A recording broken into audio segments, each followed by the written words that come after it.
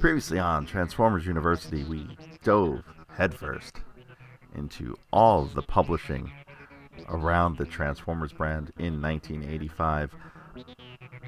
All sorts of fun coloring and activity books, and today we are choosing our own adventure. We are finding our own fate as we go a little further to Transformers books in Part 3 of 1985.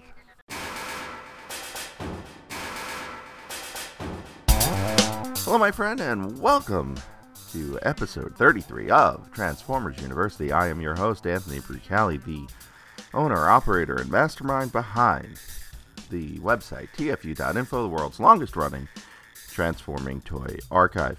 In this episode, we are getting back to the thick of things with Transformers books. This is definitely something I was planning on being multi-parts for this podcast, especially in 1985, which seems to be one of the biggest years to see books released about the brand and the line. But before we get into that, a couple of things to note for this episode. Just want to go back to a quick correction from the previous episode, episode 32, about Canadian exclusives. Now, I mentioned an exclusive, I failed to mention, I should say, the release of the second year Minibots on cards. So those turned out to be true. So in Canada, I was wrong.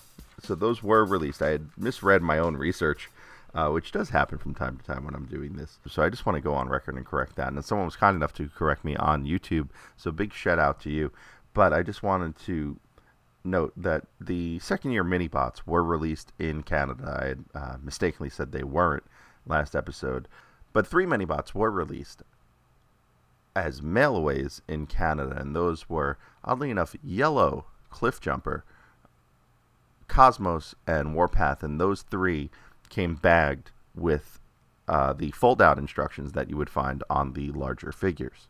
And with that out of the way, I just also want to welcome our newest Patreon student supporter, and that is Brad Pelletier. Brad is one of our new seniors over at patreon.com/TFUINFO. That's patreon.com/TFUinfo, where he is already getting in on some of the exclusive content we put over there, such as a poll that is up right now to something I can't even talk about on the show for a few more weeks.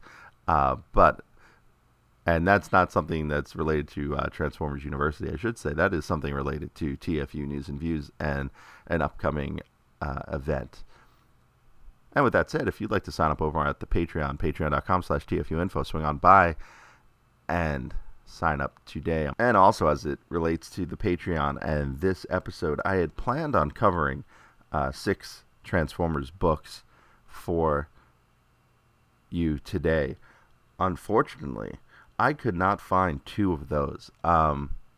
So what I did is I dipped into the Patreon fund from my students, headed on over to Amazon, that's tfu.info/Amazon, and I picked up the 2 books I could not find, and I'm going to make those 2 books exclusive episodes for the Patreon. So today we are talking about a couple books that are very similar in nature from 2 different parts of the world. In North America, we got them as Find Your Fate, and in Europe, and I'm going to assume because they're in English in the UK, it was the company Corgi that put these out under the brand Young Corgi. So we're going to talk about, basically, Find Your Fate in America was what they call game books, and we'll get into what those are in just a second. I also want to mention that we will be covering a Big Looker book that I missed out on in the previous books episode, and that is Decepticon, a Hijack. Actually, I had studied that book for the very first 1984 books episode, and then realized it was a 1985 book, and never finished up with it, and then forgot that it existed last time around. And thanks to the Gamer Going Gray, David Schultz, for pointing it out to me that it wasn't in the last episode. So You can thank him at GamerGoingGray on YouTube and on Twitter. So, Find Your Fate. They're commonly referred to as Choose Your Own Adventure books, but Choose Your Own Adventure was actually the brand name for a different publisher. These were created by Ballantine Books. They were called Find Your Fate, and the way these books worked, and I don't know if they still publish anything like this anymore. I can't imagine they don't, because these were lots of fun when I was a kid, and they basically work as books that are written, one with multiple endings and multiple outcomes, but also with a feature where the book doesn't go in order by page number. So you would get to the end of a page, it would either tell you to continue reading, which meant turn the page, or it would tell you, it would give you a list of options, 2 choices usually, of things to do. And from those things to do, you would skip to a different page and follow the story there, and so on and so forth until you reach an ending. So there are multiple endings in some of these books. Sometimes they do come around to a common point. I really did go and dig in deep on some of the Find Your Fate books, and today we are going to talk about the 2 Find Your Fates, Attack of the Insecticons and Dinobots Strike Back, along with one young corgi called Peril from the Stars. Now, the 2 I couldn't find was a Find Your Fate book called Battle Drive and a young corgi book called Dinobot War, and those 2 will be the Patreon exclusive episodes. The weird thing is that, at least as far as the Find Your Fate books go, they were available online pretty readily at a website called Cybertron Alliance, but that site is no more, and I do want to give a shout out to one of our Patreon students, Steve Stonebreaker, who maintains camphortree.net. So that's CAMPHORTREE.net, where you can find his archive of Transformers books, including some of the best coloring book stuff out there, as well as some links to some of these books, including Dinobots Strike Back. And Dinobots Strike Back is where we will start in this episode. Now, this book was written by a gentleman named Casey Todd, who I cannot find any information on, and was illustrated by William Schmidt, who was an illustrator for Ballantine Books, and illustrated just about all of the Find Your Fate Junior books for Transformers. Now, the book starts out with the Dinobots being bored and cranky while on lookout. The Insecticons attack. Bombshell uses his Cerebro shells on the Dinobots, and Swoop gets his wing injured, and in the midst of getting his wing injured, is out of the range for Bombshell's Cerebro shells.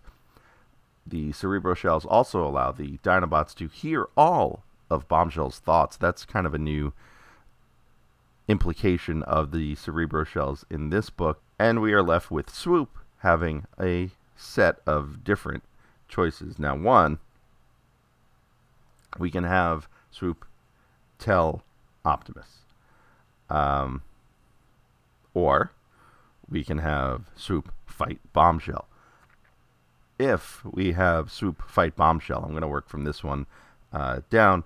Bombshell threatens the other Dinobots' safety, and then in the midst of that, Swoop has 2 options: to either fly higher and attack Bombshell from above, or fly lower and attack Bombshell from underneath his insect mode. If you fly lower, you then either have to decide whether to fly over Slag or Sludge. If you fly over Slag, Swoop defeats Bombshell, threatens to crush him like the bug that he is, and the Dinobots are released and fixed. Story over. See how quick this can end? Otherwise, Sludge, if you fire over Sludge, you defeat Bombshell, you free the Dinobots, but they awaken inside the Ark, and no one remembers what happened. Also, the end. Now, if you decide to fly higher than Bombshell, he tells the Dinobots to attack Autobot headquarters. He then ends up shrinking Swoop to the size of where he is attacked by a lizard. Swoop, that is, not Bombshell. And then Swoop re-enlarges when the, quote, poison wears off, as he finds the rampaging dinos heading towards the Ark and realizes he must tell Optimus. Now, if you had chosen the tell Optimus phase of this book at the outset, this is exactly where you would end up. So sometimes these books loop around to a common point in the story. So when you tell Optimus, you have two choices. You can ask the computer what to do, or Optimus can command the Autobots to destroy the Dinobots. Now, if you choose to destroy the Dinobots, the Autobots and Dinobots fight, the Autobots win, and eventually fix the Dinobots. The end, and there's some interesting art here on this area of the book as the Dinobots return from battle, and the artist actually drew them with some battle damage, and that being for Sludge and Slag, cartoon little X bandages on their foreheads, and for Snarl, a black eye. Now, if you decide to ask the computer, you launch into a much deeper, longer adventure. And the computer says to use Windcharger's magnets to remove the Cerebro shells from the Dinobots, but exact force is required. Mirage has another idea to use a hologram on the bluff facing the ocean, which would then send the Dinobots toppling over into off a cliff, very Looney Tunes style, and the Autobots can then pick them up and collect them. Interesting note here that Mirage and Hound, once again, in a Transformers book, have their powers swapped. Now, if you go with Mirage's plan, it works. The Dinobots fall over, the Autobots collect them aboard Seaspray, the Destroyer. I'm going to say that again. Seaspray, the Destroyer. That is right. In these books, in this book in particular, Seaspray makes a number of appearances as a, quote, destroyer, which means he is about the size of a battleship and not the tiny hovercraft we all know and love. They load the Dinobots onto Seaspray and then subsequently fix them. If you go with Windcharger's assessment, you have two options. You can stand 40 feet away. Windcharger can stand 40 feet away, or he can stand further away, which is about 100 feet. If you go with the 40-foot model, Windcharger inadvertently rips the dinos apart. So not a happy ending there. If you go 100 feet apart, this will work. And Grimlock, because he could hear Bombshell's thoughts via the Cerebro shells, tells Optimus of a bigger plan. There's weird energy at a place called Dolphins Bay, and Wheeljack, Bumblebee, and Skids are sent to investigate. Sludge wants to tag along for the ride. Now, this is where the rest of the book comes from. Do you choose to send Sludge along with the gang to investigate? Yes or no? Now, this decision is pivotal because it does send us off on two fairly different sets of outcomes. So, we'll start with no. So with no, Skids and Bumblebee, which are referred to as a, quote, red compact and yellow minicar. And interesting here is because Skids is actually a compact. However, he is blue, which makes me wonder if they were planning on using one of his red Diaclone color schemes. They're sent to drive to Dolphins Bay. While driving, Skids is daydreaming and crashes into a sign. While delayed by this crash, they find Decepticon footprints. Now, they have two choices. As the reader, you have two choices. Do you follow, or do you go straight to Dolphins Bay? Now, if you follow the footprints, you end up in a Decepticon trap, and you end up captured. Bumblebee will wake up in a prison where the Constructicons, Scrapper, and, quote, Grave Digger. There was an I guess a Constructicon planned on being called Gravedigger at some point. I want to see this character show up again. They tell Bumblebee of the plan for superfuel at Dolphins Bay, and they need materials for a power plant. Bumblebee and Skids are then disassembled, and eventually so are all the other Autobots, who all fall for the trick of the footprints that lead into the trap. The power plant is then named the, quote, Autobot Memorial Power Plant, and ends on this awful pun of the Autobots being fuelish. Oof. Now, if you go to Dolphins Bay, you get into a mini-sub that Wheeljack has left for you to test out. You pass a reef made of black coral. And you begin to try to hack the Decepticon computer. The Decepticon's password is black coral. The coral will superpower the Decepticons. In the middle of the hack, Skids and Bumblebee are caught. Skids stays with the sub while Bumblebee swims out. As he swims by, there are some dolphins that catch his attention that want to play. But Bumblebee does not have time for that. He grabs some of the black coral. And it turns out the coral is rigged with explosives. Bumblebee is then trapped underneath some rubble of the black coral. And he has two options. One, he can radio Seaspray, the destroyer, or he can talk to the dolphins. Now, if you choose to radio Seaspray, the destroyer, he will arrive and free Bumblebee. The Autobots will flee but get attacked by Starscream. Seaspray will be sunk and everyone dies. Now, if you want to talk to the dolphins, say hi to your mother for me, okay? And say, hey, dolphin, what are you doing? They will free Bumblebee. The Autobots will then head back to the Ark, which then the rest of the Autobots will head to a place called Mount Lomas to attack the Decepticons, where Megatron will challenge Optimus Prime to a one-on-one battle, very similar to Heavy Metal War.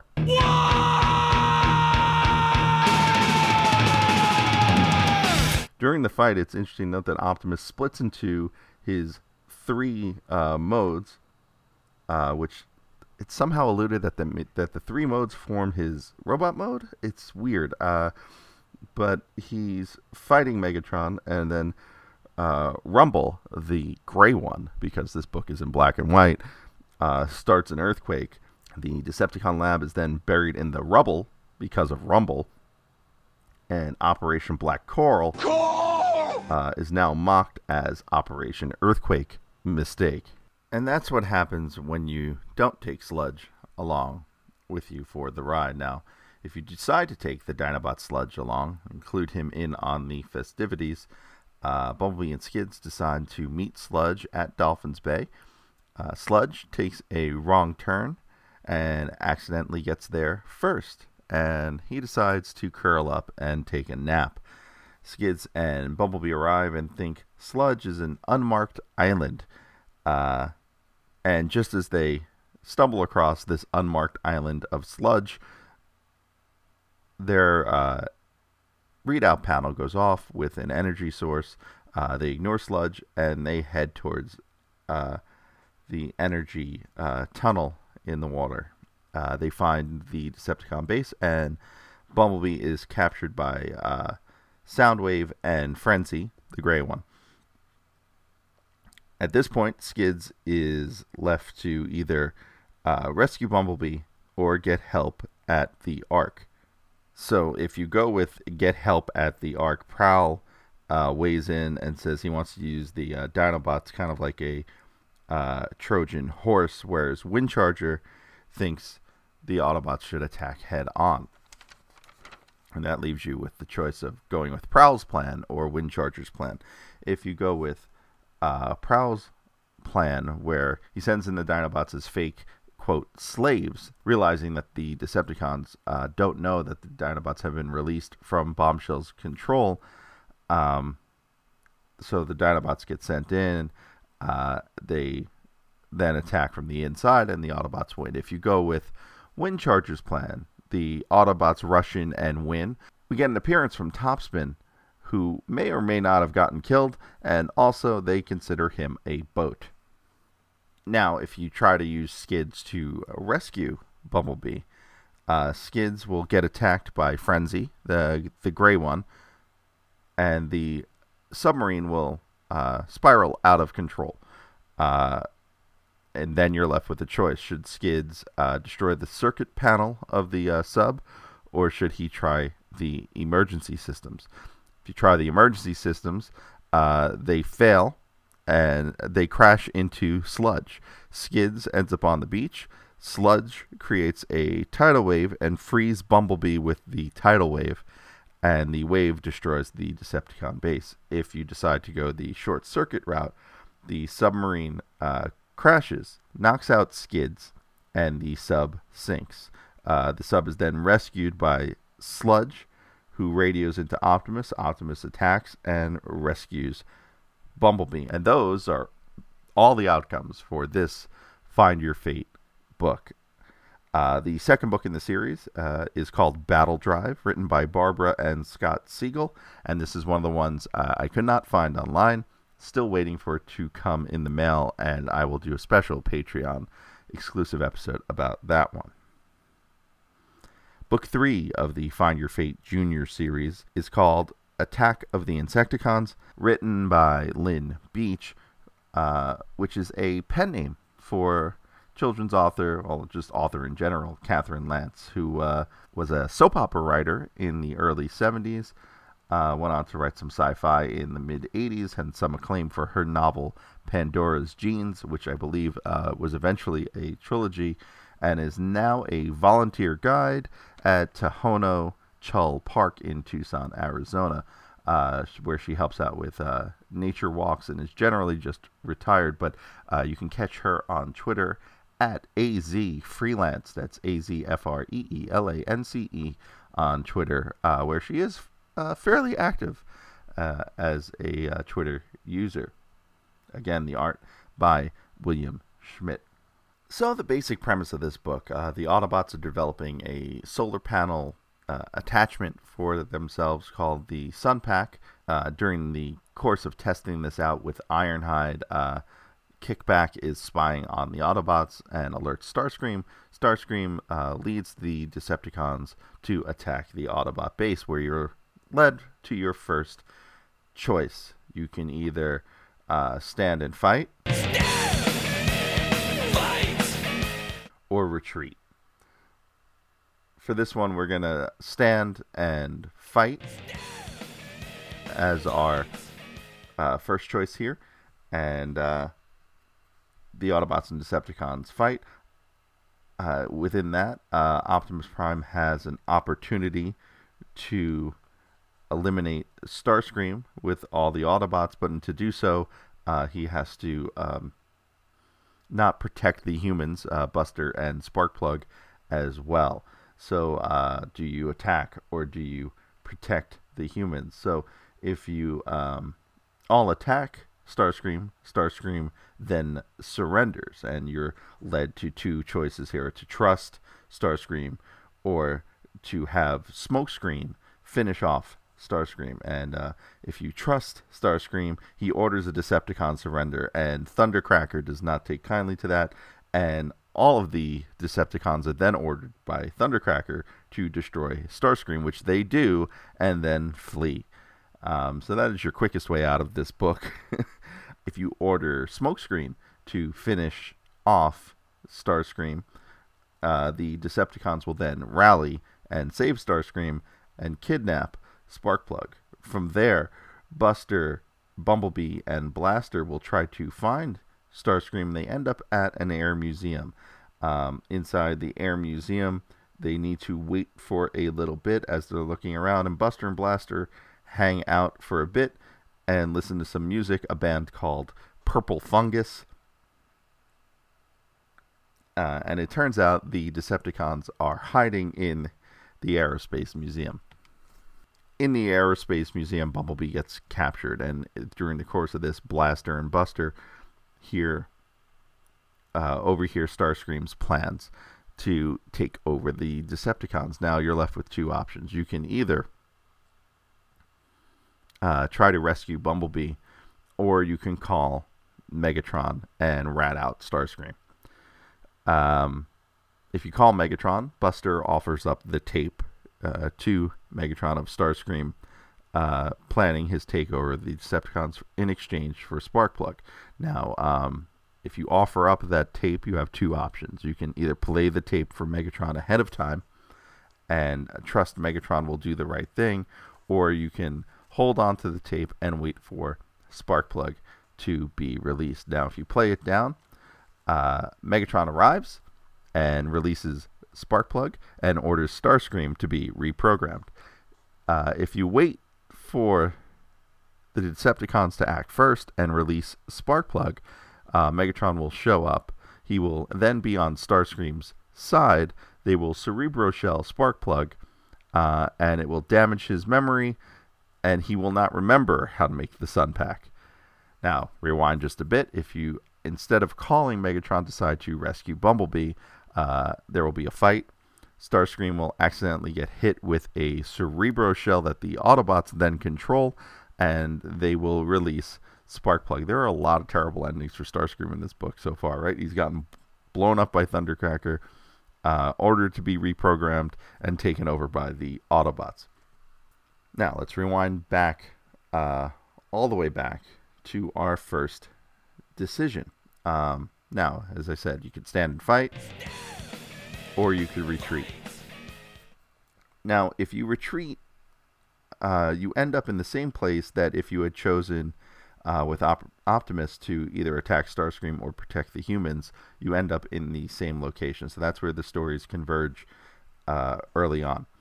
So if you decide to retreat at the outset, you'll end up here, and if you decide to protect the humans, you will also end up here. And the Autobots will flee, but they are low on energy, and they end up at a pair of tunnels. You could take the left tunnel, or you could take the right tunnel.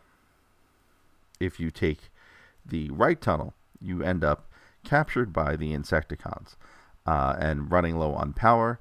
Sparkplug comes up with a plan to use the Sun Pack to charge the Autobots for an hour by getting it up to the surface. Or you have another option. You can use the Sun Pack as a bargaining chip to negotiate your way out. Now, if you use it as a bargaining chip, the Decepticons decide they want everything you have. Buster then distracts the Insecticons, and the Autobots escape. If you decide to take it to the surface, you need to find a way out, and you have two options here. You can either take the path in front that is not blocked, or go through the water, and honestly, neither one is good. So if you take the path in front, when you're using Beachcomber at this point, Beachcomber gets lost, runs low on energy, and is killed by Megatron. If you go through the water, Beachcomber starts recharging the Sun Pack, is found by Kickback, and is then killed. So that is your options for the right tunnel, because you really should have taken the left tunnel. Now, in the left tunnel, Shrapnel steals the Sun Pack, and you have two options. You can either go back to base, or you can chase after him for the Sun Pack. Now, if you go back to base,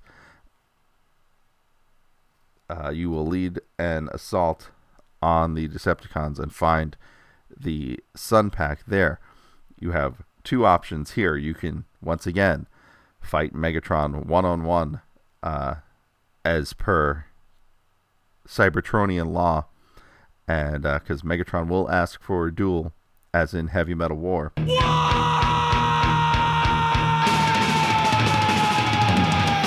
In the fight, the book decides that it is too evenly matched, and in order for you to decide the fate of basically all of Earth, flip a coin. Now, if you flip a coin and it ends up heads, 12 hours later, Optimus will win. If it ends up tails, Megatron will nick Optimus's fuel line. Optimus will then surrender and then trip and fall, accidentally shooting the booby trap around the Sun Pack, and Optimus will say it was his plan all along as he destroys the Sun Pack and the Decepticons flee. I do not like that ending because it's like a dishonest way for Optimus to win, and it just doesn't seem in character. So if you decided instead of fighting Megatron one-on-one to grab and go, it actually leads you to the same place that if you had decided to get the Sun Pack coming through the left tunnel. And that will eventually lead you to battling with Megatron, where Smokescreen will create a diversion of smoke, and the Autobots will steal back the Sun Pack. And that is the long and short of this book. And I know I haven't really talked too much about the impact of these books long term on fans and our memories of them, nor have I talked much about the art. So for more on that, I'm going to toss it over to the Salty Seaman, Gabriel Owens. Hey folks, Salty Seaman here, talking about Attack of the Insecticons, a Find Your Fate Junior book, which had made Find Your Fate was a, I'm sure Ant talks more about the series as a whole. They had a lot of different,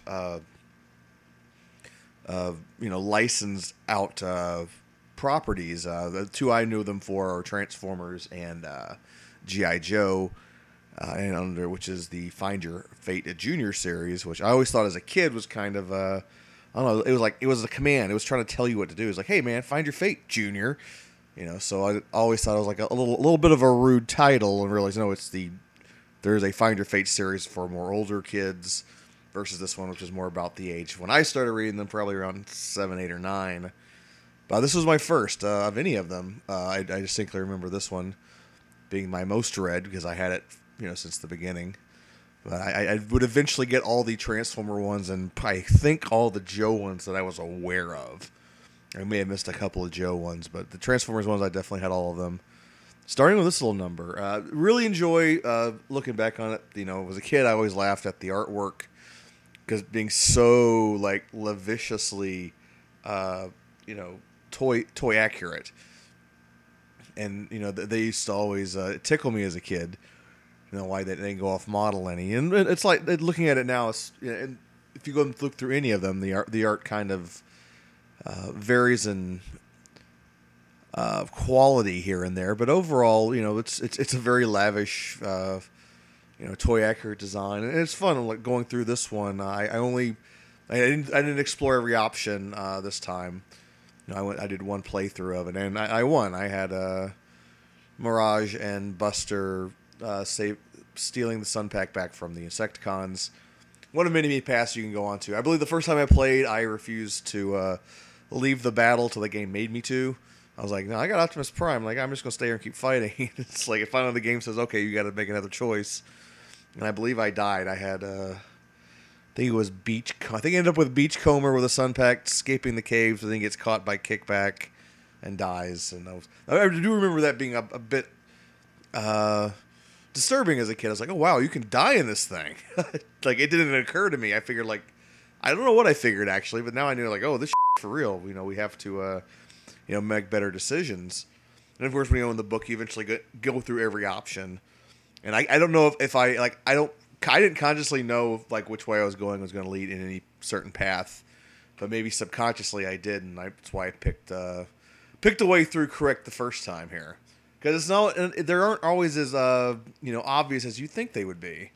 Sometimes something that seems rash ends up to be the wise choice. Sometimes the wise, cautious choice ends up being the worst choice, as that tends to happen in these Find Your Fate books. So yeah, this is a lot of fun, and even just sitting down for 10 minutes and going through it once, because it's been a long time. But again, one of my early favorites.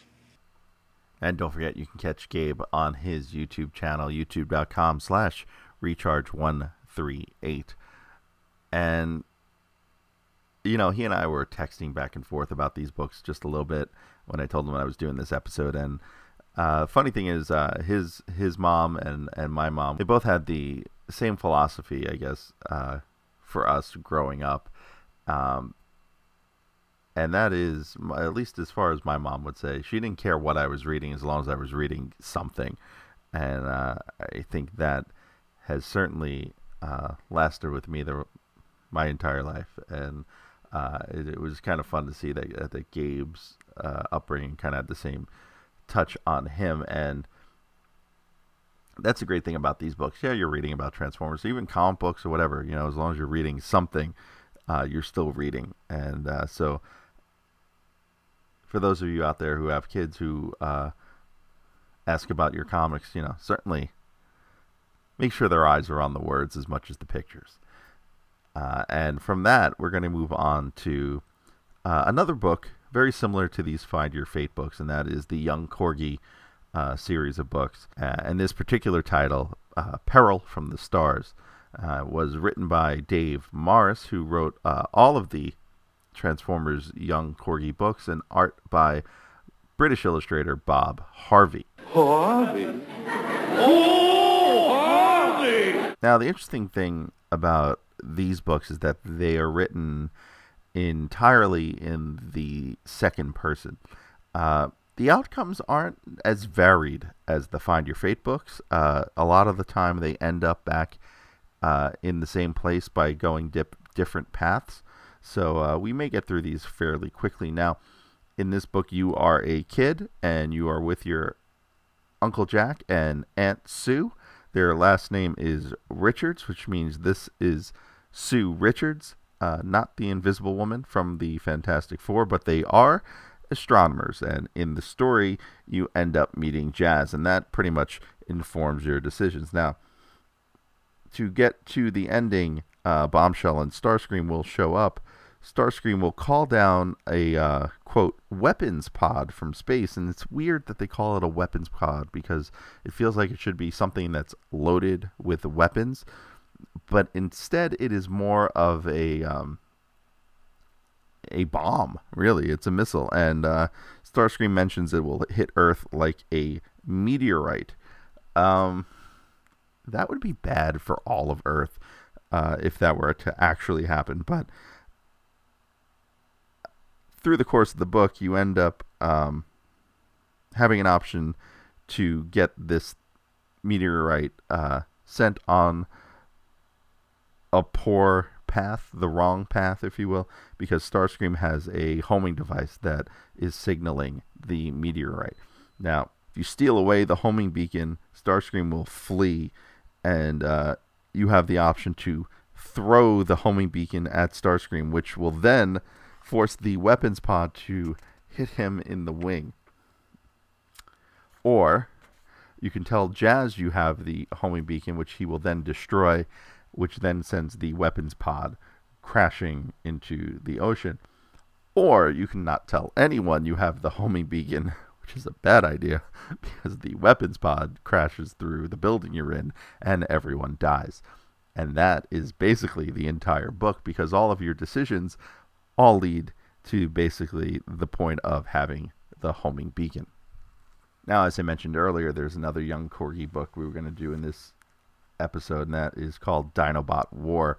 And once that makes its way across the Atlantic to me, that will be a Patreon exclusive episode, hopefully longer than the 2 minutes and change I just spent on Peril from the Stars. All right, now on to the final book, another great big looker book with some awesome art. And for those of you who may not remember the previous episode we did on these big looker, they are made by Marvel Books. This one is called Decepticon Hijack. It is written by Regina Wayne, illustrated by John Spears, and it starts with the Autobots reconstructing their base. Some of the Autobots are damaged, including the Dinobots. The Decepticon jets are menacing the Autobot base by flying over it very loudly. Optimus receives a message from Shooting Star, an Autobot who transforms into a satellite and is orbiting Earth. And this is sort of the Sky Spy, but not exactly. So Shooting Star is a named character, and he's given thoughts and emotions in the few mentions of him in this book, which we never got for the Sky Spy or anything similar to it. So this is an interesting character that we have never seen before and will not see again. Shooting Star sees Blitzwing about to attack an oil truck and radios the Autobots available to go on site. So Optimus, Bumblebee, Prowl, Mirage, Sunstreaker, they all show up as Blitzwing shorts out the truck's electrical system. The Decepticons arrive, the Autobots arrive, and Sunstreaker blasts the truck with high energy pulses to recharge its battery, and the truck drives away. And this art has Sunstreaker shooting this truck, and Sunstreaker is ginormous in the shot. Megatron tries to grab the truck to keep it from driving away. This is all over one truck, by the way. Seems like a lot of work. Swoop arrives and attacks, and Swoop's art is certainly very interesting here as well, as he has a red hair mohawk thing going on in dinosaur mode that just needs to be seen. And again, swing by cam4tree.net to check out the scans of this book. So Swoop drops a bomb on Megatron, though it is described very oddly. I will read the quote to you. It is, Swoop dropped an air-to-air missile with the power of 5,000 pounds of TNT. The Decepticons were crushed into a pile of metal rubble, so on and so forth.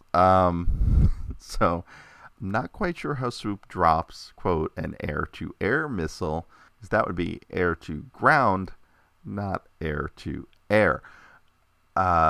In the process, he blows up Megatron, but not the Earthlings, and Megatron is left in pieces. So Swoop mentions that he is there to serve Optimus, and he actually speaks in a normal speech pattern, which is kind of par for the course for Marvel. Starscream decides that if the Decepticons can't have this one oil truck, no one can. So he blows up the truck, and then the Decepticons retrieve their wounded, which is pieces of Megatron, basically. And it's a bunch of really strange-looking Decepticons that I can't place as any particular toy. So there are a bunch of generics picking up pieces of Megatron that look nothing like Megatron. Again, the quote in the book is, meanwhile, a small rescue squadron of Decepticons carried off the metal remains of Megatron-ravaged Bombshell, Longhaul, and Blitzwing.